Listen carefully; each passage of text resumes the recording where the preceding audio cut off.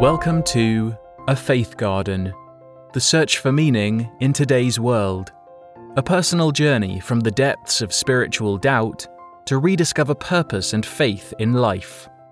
And now, here is A Faith Garden. My faith garden was a wreck. The flowers of yesterday were gone. I was staring down at the suddenly infertile and barren soil. Back to basics. Just dove in his dirt. But sometimes back to basics isn't all bad. Yeah, it's scary. But when you hit restart, your life experiences often allow you to attack a task with greater wisdom and in a new way. At least that's what I told myself as I struggled to reconstruct a framework of meaning for the future. Shining a light on something usually does two different things. It illuminates the object, but it also creates a shadow behind the object.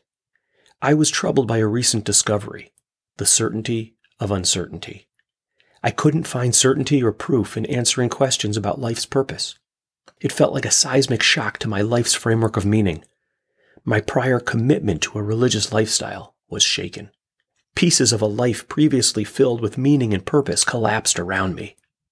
I wanted to crawl under something until the earthquake subsided.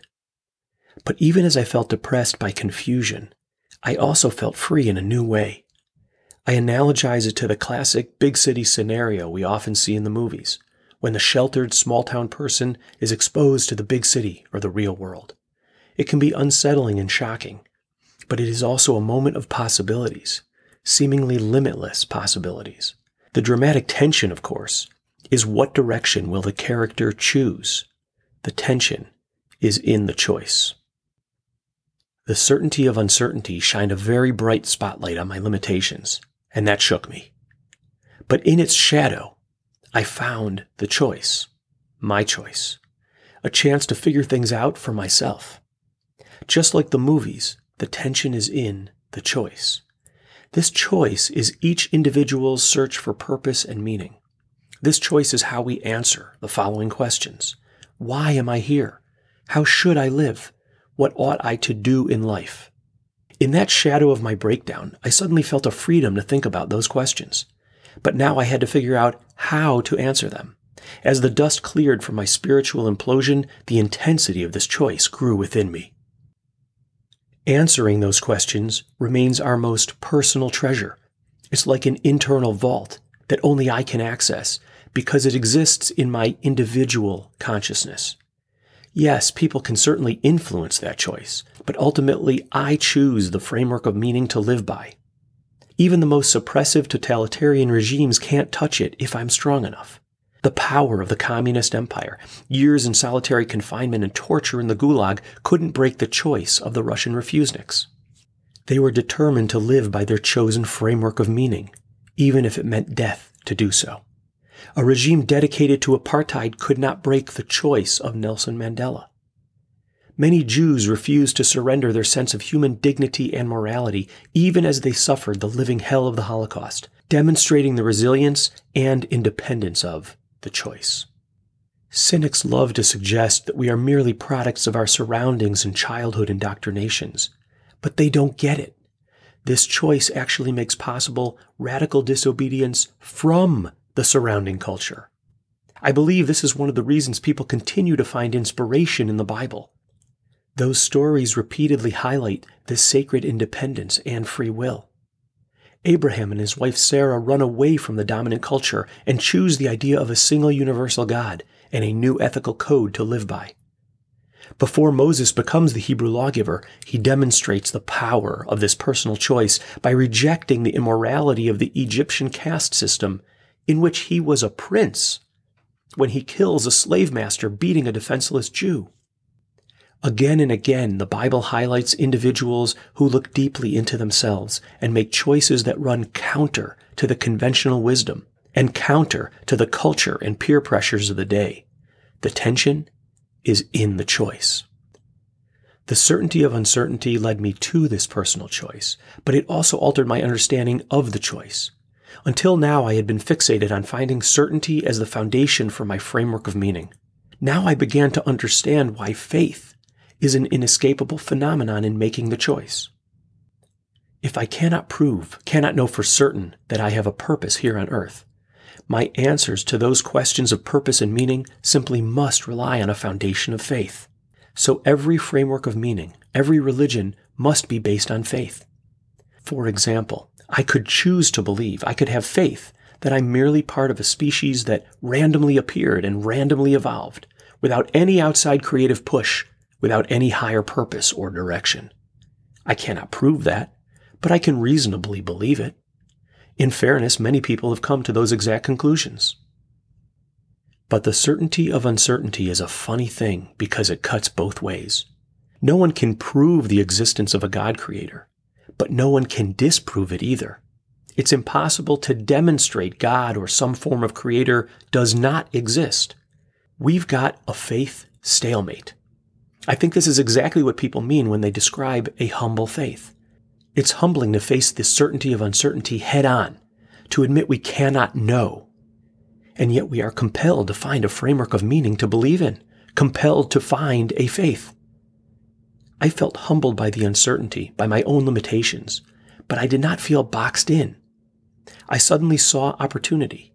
Faith, instead of proof, would be the best I could do to justify my framework of meaning. If the tension is in the choice, only faith offered a path forward.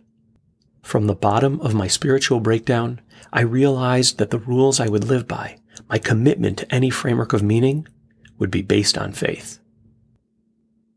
If every framework of meaning is actually based on faith in something, then even my basic understanding of the word religion had to dramatically change. Let me explain. Certain phenomena are embedded in human nature. They are universal and apply across all cultures, geographic boundaries, and human history. What do we all share? First, human consciousness and the human soul. Second, we're hardwired to make the choice, to adopt a framework of meaning for our lives. Third, the inescapable certainty of uncertainty. And fourth, finding answers to that choice requires faith in something. Because these are universal ideas, we need to broaden how we define and think of religion. Of course, religion still includes Christianity, Islam, Judaism, Buddhism, and any other frameworks of meaning that people call traditional religions. But we need to think bigger. Let's drop the God idea as a condition. You don't need a God to call something a religion. We need to think of religion as any framework of meaning intended to provide answers to this choice, answers to guide my life. In other words, a religion is any framework of meaning that can guide a group's activities and decisions through life. My point is that the search for a religion is actually essential to each of us, and I mean every one of us, whether we believe in a traditional God or not. We are hardwired to adopt and join a religion in the quest to answer this choice. The rejection of revelation-based religion is not the rejection of the phenomenon. It is not the elimination of the basic human need for a framework of meaning. Understood this way, religion includes traditional Christianity or Islam, but it also includes more contemporary religions like socialism, communism, and humanism. The bottom line is that religion attempts to answer the questions of the choice. If you live by a framework of meaning, you've discovered religion. And if you've discovered religion, you've found your faith. However, even with universal elements to our human condition, any search for meaning must admit that incredible changes have occurred and are occurring with regard to revelation-based faiths. Many people today, especially young people, have a difficult time accepting and living by the dogma and rituals of traditional religions. And this has dramatically affected religious mobility. Religious mobility has been increasing for decades now. My parents and grandparents were likely to find answers to the choice from within their family or community. It was the norm for multiple generations to remain in the same community, both literally and in terms of religion, passing along traditions and shared frameworks of meaning. My generation of 50 and 40-year-olds has shown greater religious mobility than our parents did. But when we talk about the religious mobility of the millennial and Gen Z folks, well, welcome to the era of free agency. Just like we see today in sports, the old notions of team loyalty have evaporated, and there is now an openness to changing teams, to switching religions and experimenting with and adopting new ones. The result is today's sharp drop-off in transmission of religion from my generation to the next. I'm sure there are a variety of reasons for this incredible growth in free agency, but I think a primary reason is that millennials and Gen Z kids absorbed the certainty of uncertainty in a different way than prior generations.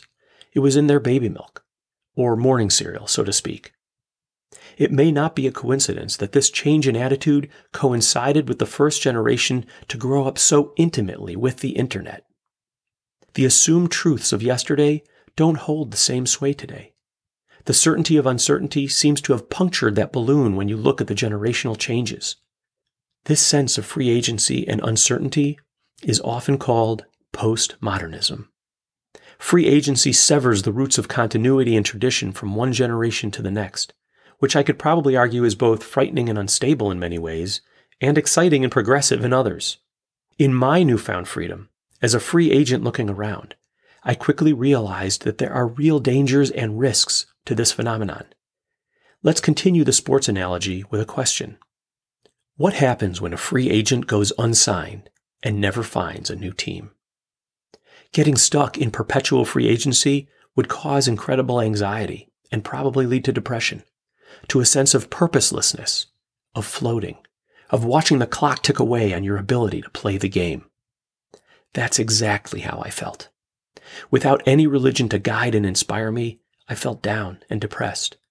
I realized that my greatest risk in this journey was demolition without reconstruction. Because we are hardwired for a framework of meaning, the results of this incomplete journey, of this extended free agency, won't be pretty. Could this be partially or even primarily responsible for the remarkable setbacks we've witnessed over the last few decades? Children 10 times more likely to require psychiatric help than their parents. Unprecedented rise in drug and alcohol-related deaths, especially from opioid addictions. The explosion of one-parent households. Skyrocketing suicide rates. This expanding freedom of choice comes with incredible risk. If I don't find a replacement religion, have I destroyed the basic human resiliency necessary for confronting life's difficult realities? Even science is beginning to understand the effects of spirituality and religion on human nature. I recommend the remarkable book, The Spiritual Child, by Dr. Lisa Miller, for further exploration. There is a reason this free agency lasts so long, and that is distraction. When we most need to make that choice, to search for and adopt a new framework of meaning, a new religion, we instead fill the void with activities that absorb our time, but supply no meaning. The most obvious fillers are the worlds of technology and entertainment. They provide the most intense and holistic distractions in human history, on-demand 24/7 engagement that is fed by a sophisticated manipulation of our voracious consumer appetite. But technology itself is value neutral, or one could say meaningless. It's a means, not an end in itself. It tells us nothing of how we should live or how we should act. Similarly, materialism and capitalism each provides an unsatisfying off-ramp that fills time and energy. I'm no socialist. I believe that economic well-being is critical to self-preservation, self-esteem, and overall opportunity. But like technology, capitalism provides no guidance for living a meaningful life or even allocating the resources gained from a strong economy. Materialism as an end in itself is a dead end. I didn't need the movie Wall Street to tell me that. And while we're at it, let's include science in this list. Science can create remarkable inventions and deliver ever-deepening understanding of the reality around us, but it cannot provide a framework of meaning. That is obvious from the drastic need for medical and scientific ethics. With our greater scientific powers and understanding, we still need to ask, just because we can do something, should we do it? Science studies and describes reality, but it does not provide answers to that choice or paint a picture of how the world ought to be. For that, we still need religion.